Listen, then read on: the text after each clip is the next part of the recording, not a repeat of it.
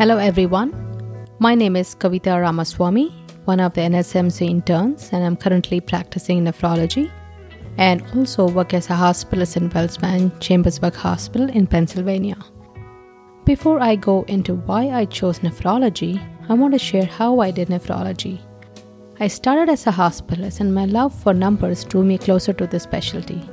After thoroughly enjoying working as a hospitalist for close to 6 years, my fascination for nephrology kept growing, so finally decided to do a fellowship. For me, it wasn't a traditional and easy path. None of the training programs were close to Hagerstown, Maryland, where we lived. Complicated immigration system meant that I had to be 3 hours away from the closest visa sponsoring program.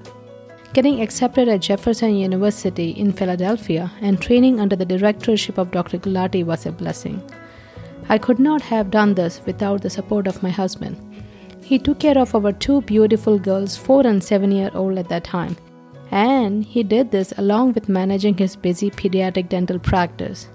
Our only goal at that time was not to have a single weekend passing without family meeting each other.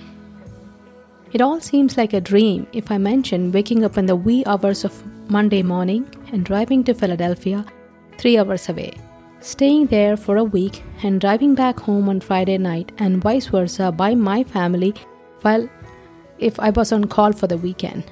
And this was our routine for 2 full years from 2017 to 2019. In reality, it was a sacrifice made by my husband and my kids for me to pursue my career.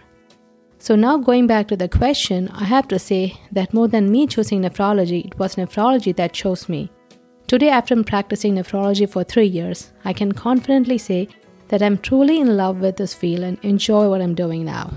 I'm so fortunate to have found NSMC internship through my well-wishing mentors, and this whole program feels like a family now. It has opened doors to so many opportunities which I didn't even know existed in the field of medicine, including creating visual abstracts, writing blogs, and creating podcasts. Thank you for your time, and it is bye for now until next time.